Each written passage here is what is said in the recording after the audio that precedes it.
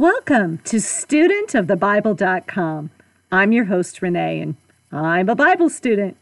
I'm glad you are too. Thank you so much for joining. Pray for discernment and ask God to show you how you can share this information with others and be a blessing. Welcome back to our second podcast on Ruth. We've been introduced to our two main female characters, Naomi and Ruth, and we've learned that they both are widows. Naomi is the mother-in-law to Ruth. Ruth is a Moabite woman, and she has followed her mother-in-law, Naomi, back to the land of Naomi's ancestors, which is in Bethlehem. Ruth knows no one and is therefore a foreigner. But despite this fact, she has promised Naomi in Ruth chapter 1, verse 16, "Where you go, I will go, and where you stay, I will stay. Your people will be my people, and your God, my God." Distances in the Bible. Well, they're often not referred to in literal miles, but instead in terms of how far it takes someone from God. Moab is a mere 30 miles from Bethlehem across the desert. But honestly, it might well have been on the other side of the world for how different it was from Bethlehem. Whereas in Bethlehem, when they remembered to, they worshiped Yahweh, God. Conversely, the people of Moab worshipped a pagan god named Chemosh. And those that followed Chemosh made human sacrifices. Now, you might remember that the name Moab actually came from Abraham's nephew Lot's son. Well, the sordid story is actually told in Genesis chapter 19, verses 37 through 38.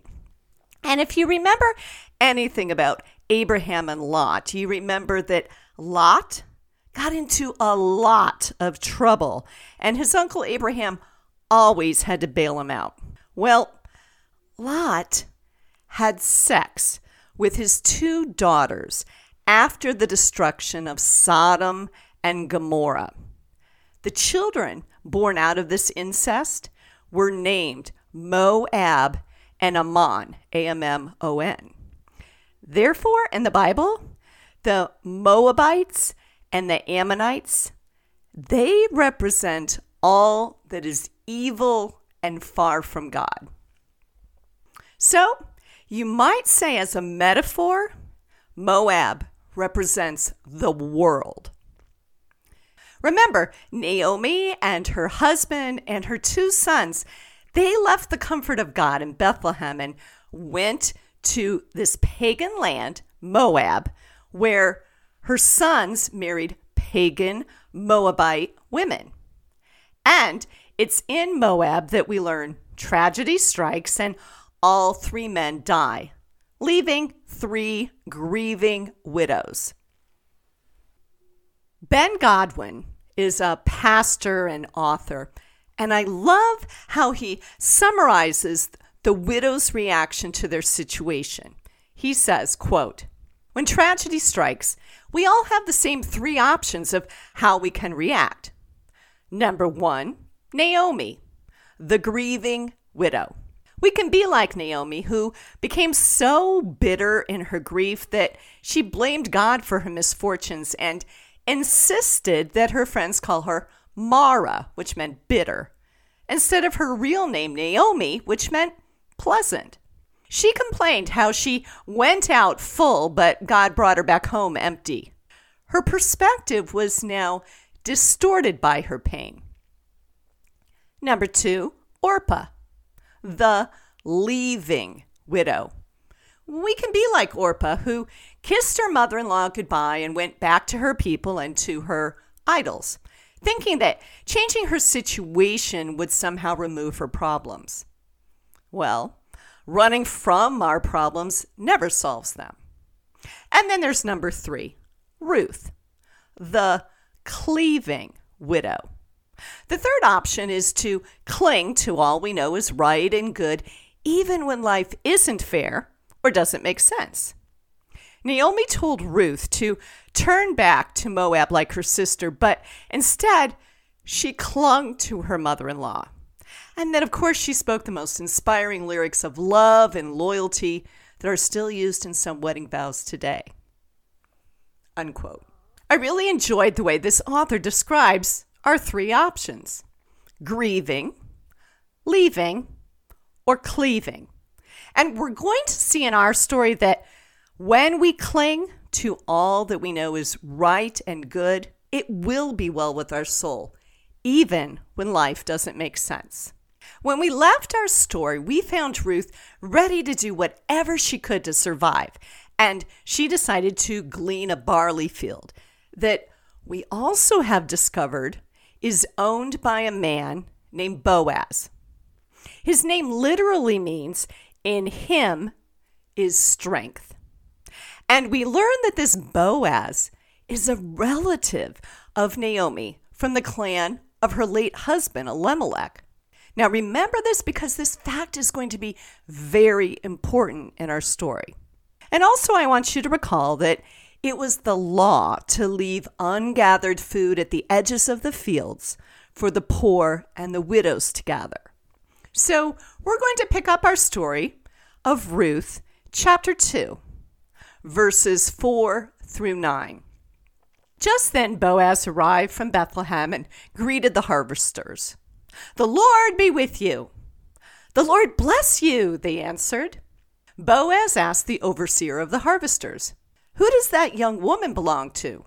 The overseer replied, "She's the Moabite who came back from Moab with Naomi. She said, 'Please, let me glean and gather among the sheaves behind the harvesters.'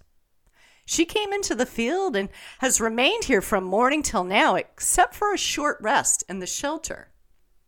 So Boaz said to Ruth, "My daughter, listen to me. Don't go and glean in another field, and don't go away from here. Stay here with the women who work for me. Watch the field where the men are harvesting and follow along after the women. I have told the men not to lay a hand on you. And whenever you are thirsty, go and get a drink from the water jars the men have filled." Unquote. Well, do you see what's going on here? What's just happened is not pure happenstance. Boaz, the owner of the field, has just promised our young widow Ruth protection. This is huge. The story continues, starting at verse 10 through 13. At this, she bowed down with her face to the ground, and she asked him, "Why have I found such favor in your eyes that you notice me, a foreigner?" Boaz replied, "I've been told all about what you have done for your mother-in-law since the death of your husband, how you left your father and your mother and your homeland and came to live with the people you did not know before. May the Lord repay you for what you have done. May you be richly rewarded by the Lord, the God of Israel, under whose wings you have come to take refuge." "May I continue to find favor in your eyes, my Lord," she said. "You have put me at ease by speaking kindly to your servant, though I do not have the standing of one of your servants." Unquote. We see that Ruth's behavior has earned her a good reputation. Remember, she's a stranger in a strange land, but rather than expecting a handout, she is displaying the admirable qualities of loyalty, faithfulness, and hard work. Ruth has begun to rebuild her life for herself and her mother-in-law, Naomi, by gleaning in the fields of a rich landowner named Boaz.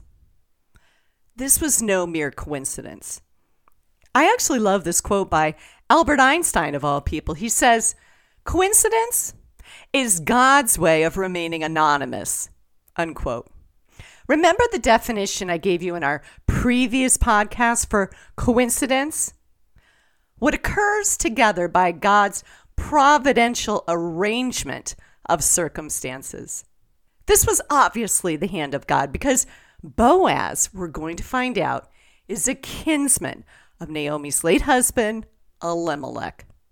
What happens next in our story is that Ruth is then invited to dine with Boaz. And Boaz, out of the blessing of abundance, asks his own workers to let some grain fall on her path so she can gather it in addition to gleaning the edges of the field. Listen to the kindness Boaz shows Ruth. This is chapter 2, starting at verse 15 through 16. As she got up to glean, Boaz gave orders to his men. Let her gather among the sheaves, and don't reprimand her. Even pull out some stalks for her from the bundles and leave them for her to pick up, and don't rebuke her. Unquote. Boaz is going way beyond what the law requires. The Bible tells us that at the end of that day, Ruth gathers enough barley that weighs perhaps as much as 50 pounds. So, of course, when she comes home, her mother-in-law can't believe how much she collected that day. And so she's going to ask a lot of questions. This starts at verses 19 through 23. Her mother-in-law asked her, "Where did you glean today? Where did you work? Blessed be the man who took notice of you." Then Ruth told her mother-in-law about the one at whose place she had been working. "The name of the man I worked with today is Boaz," she said. "The Lord bless him," Naomi said to her daughter-in-law. "He has not stopped showing his kindness to the living and the dead," she added. "That man is our close relative. He is one of our kinsman redeemers." Then Ruth the Moabite said, "He even said to me, 'Stay with my workers until they finish harvesting all my grain.'" Naomi said to Ruth, her daughter-in-law, "It will be good for you, my daughter, to go with the women who work for him, because in someone else's field you might be harmed." So Ruth stayed close to the women of Boaz to glean until the barley and the wheat harvest were finished, and she lived with her mother-in-law. Unquote. Are you familiar with this term kinsman redeemer, or some translations might say guardian redeemer? Well, this is a relative who volunteers to take responsibility for the extended family. When a husband died, the law in Deuteronomy 25 said that a widow could marry a brother of her dead husband. But remember, Naomi has no more sons for Ruth to marry. So in that case, under Jewish law, the nearest relative to the deceased man could become what's called a kinsman redeemer and marry the widow. However, the nearest relative does not have to marry the widow, which I guess is a good thing if you're a guy.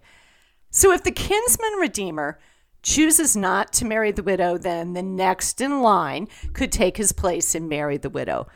But if no one chooses to help the widow by marrying her, she's pretty much destined to a life of poverty.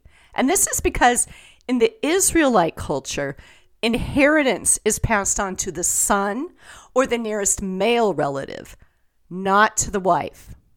So that is why, to help this situation, you have the gleaning laws and these kinsman redeemer laws.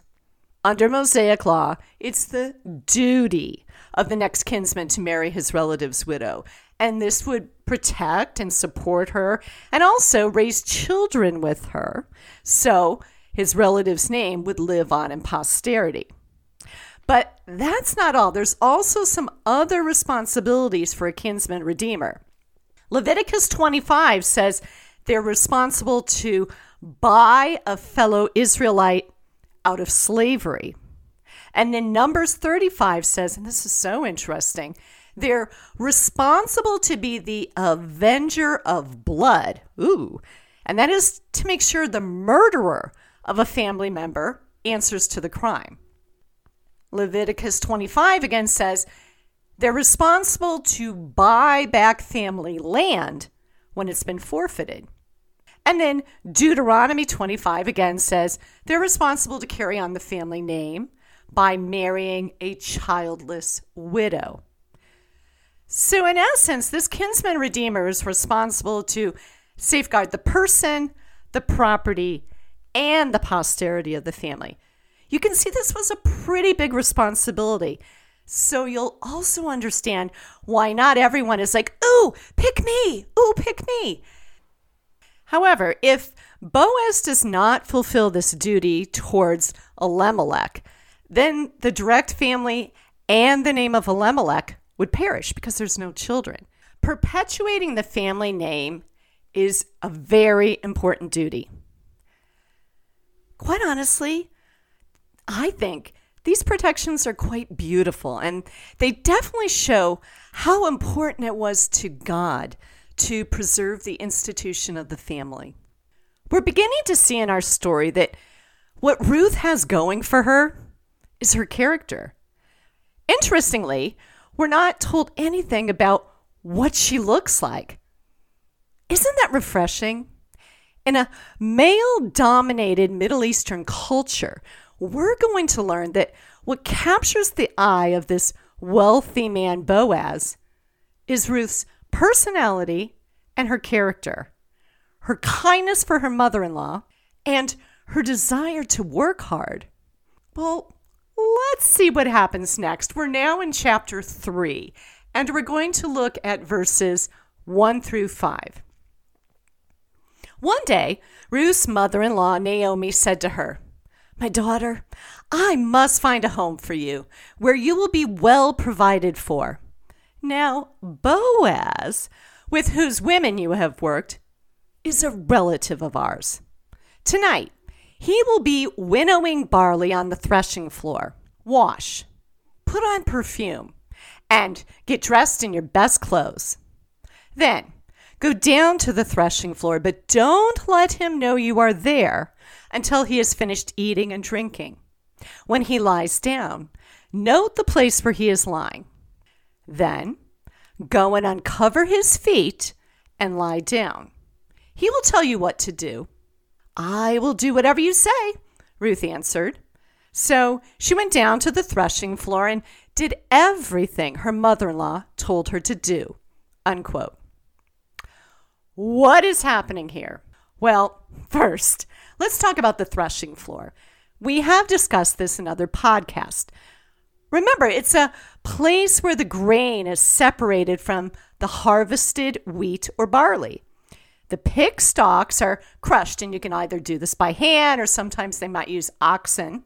And the inner kernel, which is the good stuff, is separated from the chaff, which is the bad stuff, the outer shell.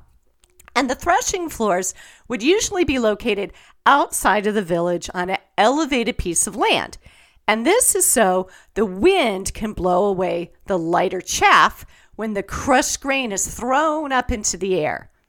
And you remember that the Temple Mount in Jerusalem was once a threshing floor. So in our story, we have Boaz, and he's sleeping next to the threshing floor. Well, this makes a lot of sense because remember, this story takes place during what we call the time of Judges. And during this time, there was much political and social instability in Israel. So it wasn't unusual for gangs of thieves to come and steal all that hard-earned grain a farmer had grown. So Boaz sleeping on the threshing floor is practical. He's going to guard his crops. And also, you harvest during the day, you thresh at night. Multiple people will be using this threshing floor, so you sleep until it's your turn. Now, I know this seems very weird to us, what Naomi has described for Ruth to do. But I want to assure you, this is not a sordid activity. Naomi is telling her daughter-in-law Ruth to clean herself up and to lie down at Boaz's feet. Well, this bizarre behavior is actually acting according to Israelite custom and law. Naomi is not pimping out her daughter-in-law. It's actually quite the opposite. It was customary for a servant to lie down at the feet of their master and even share a piece of their blanket. So by doing this humble act of laying at Boaz's feet, Ruth is letting Boaz know she's open to the idea of marriage because Naomi has told her to change her clothes, which means change out of your mourning clothes. And this is an act of true humility. It's basically a business transaction. At this point in our story, this is not romantic, it's pragmatic.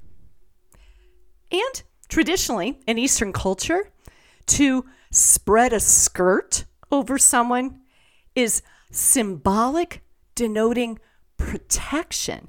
And to this day, in many parts of the East, to say that someone has put his skirt over a woman means that he married her. And I actually recently attended a Jewish wedding, and as part of the ceremony, the bridegroom puts a cloak over his wife. It's actually beautiful. We actually find this idea used in the Old Testament in Ezekiel, chapter 16, verse 8, when God is talking about his relationship to Israel. Quote, "I spread my wing over you," unquote. Isn't that beautiful? Now, remember, Ruth is not Jewish, and so what Naomi is telling her to do probably sounds as bizarre to Ruth as it does to us. But Ruth follows her mother-in-law's advice because she knows Naomi has her best interests in mind. Naomi is trustworthy and filled with moral integrity. Aren't you anxious to find out what happens next? Chapter 3, verses 7 through 14. When Boaz had finished eating and drinking and was in good spirits, he went over to lie down at the far end of the grain pile. Ruth approached quietly, uncovered his feet, and lay down. In the middle of the night, something startled the man. He turned, and there was a woman lying at his feet. "Who are you?" he asked. "I'm your servant Ruth," she said. "Spread the corner of your garment over me, since you are a kinsman redeemer of our family." "The Lord bless you, my daughter," he replied. "This kindness is greater than that which you showed earlier. You have not run after the younger men, whether rich or poor. And now, my daughter, don't be afraid. I will do for you all you ask. All the people of my town know that you are a woman of noble character. Although it is true that I am a guardian redeemer of our family, there is another who is more closely related than I. Stay here for the night, and in the morning, if he wants to do his duty as your guardian redeemer, good. Let him redeem you. But if he is not willing, as surely as the Lord lives, I will do it. Lie here until morning." So she lay at his feet until morning, but got up before anyone could be recognized. And he said, "No one must know that a woman came to the threshing floor," unquote. Did you notice that this event happened at midnight? This must have actually been an amazing scene. I think we can well imagine Boaz was indeed startled, waking up in the night as he turns in his sleep, knowing that someone's out there, but not being able to see clearly because of the darkness. And remember, the whole point of him sleeping near the threshing floor is to protect his crop from thieves. What must he have been thinking when someone brushed against him? Can't you almost imagine that he reaches for a weapon? But then his shock, it quickly turns to wonder when he finds out that his midnight visitor is a woman. Well, we learn a lot about Boaz's integrity from this little encounter. First, Boaz is respectful towards Ruth. Instead of Boaz calling Ruth an immodest woman for laying herself down at his feet or being shocked at the audacity of a poor widow asking marriage of him, or instead of being super angry with her disturbing and frightening him half to death in the night, what does he do instead? He blesses her, and he prays to God to bless her and to prosper her. And in a kind and loving manner, he calls her daughter. What we also learn from this little interaction is Boaz must have already done some investigating about marrying Ruth. Did you catch that? Because he knows there's another relative who's more closely related to her father-in-law than he is. And did you notice how deeply affected by the fact that Ruth, a young woman, would be interested in an older man like himself? He's so impressed by the fact that Ruth is honoring her dead husband by approaching a relative instead of showing interest in a younger stranger. It's likely Boaz is closer to her deceased father-in-law's age than to her own. And theologians surmise this because he calls her daughter. So we see Boaz is very struck at Ruth's desire to honor family tradition, maybe even at the expense of her own desires. But also note, Boaz doesn't immediately claim Ruth as his own, which means this guy is trustworthy and righteous. He knows the right thing to do is to first approach that other family member who is more closely related to Ruth's father-in-law before he takes her hand in marriage. Although, just know, legally, he does have the right to force himself upon Ruth as her kinsman redeemer. But he doesn't do this. He wants to get it right. And, as pointed out before, this interaction shows something wonderful about Ruth. She, at this point, has based her attraction on Boaz more on respect than on image or appearance. Tragically, many people fall in love with an image or an appearance rather than a person they can truly respect. How moving. Boaz told her, "All the people of my town know that you are a virtuous woman." Boaz is attracted to Ruth because of her character. Again, we don't know what Ruth looked like, but we know she's a woman of godly character. In fact, the literal translation of what Boaz calls her is a Hail woman, H-A-H-Y-I-L. And the Hebrew meaning is strength, moral strength, good quality, integrity, virtue. And this is the same word used for heroes in the Bible. A mighty man of valor, of hail. Just as courage and strength make a man a hero, Ruth's courage and strength shown in her virtue make her a hero. A Proverbs 31 kind of hero. Now, I'm going to do a future podcast on the Hebrew Bible. The Hebrew Bible has all of the books that we have in our Old Testament, but they're arranged in a different order. This is significant because right after the book of Proverbs is the book of Ruth. Specifically, when you read Proverbs 31, you then start to think about a woman of virtue, and then the next book in their Bible is the book of Ruth. We're going to leave our story here today. Let's think again about what we've learned so far about Boaz and Ruth. Ruth caught Boaz's eye early in our story, but we know what attracted him to her was her character. Boaz praised Ruth openly, not for her beauty, but her character and her integrity. Remember, Ruth is new to faith. She did not grow up believing in God, and yet consider her godly character. I want to leave you with a portion of Proverbs 31. And as I read through this, I want you to think about this character, Ruth.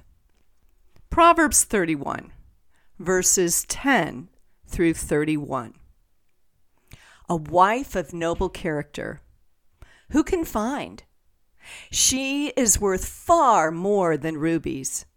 Her husband has full confidence in her and lacks nothing of value. She brings him good, not harm, all the days of her life. She selects wool and flax and works with eager hands. She's like the merchant ships bringing her food from afar. She gets up while it's still night. She provides food for her family and portions for her female servants. She considers a field and buys it. Out of her earnings, she plants a vineyard. She sets about her work vigorously. Her arms are strong for her tasks. She sees that her trading is profitable and her lamp does not go out at night. In her hand, she holds the distaff and grasps the spindle with her fingers. She opens her arms to the poor and extends her hands to the needy. When it snows, she has no fear for her household, for all of them are clothed in scarlet. She makes coverings for her bed. She is clothed in fine linen and purple. Her husband is respected at the city gate, where he takes his seat among the elders of the land. She makes linen garments and sells them, and supplies the merchants with sashes. She is clothed with strength and dignity. She can laugh the days to come. She speaks with wisdom, and faithful instruction is on her tongue. She watches over the affairs of her household and does not eat the bread of idleness. Her children arise and call her blessed, her husband also, and he praises her.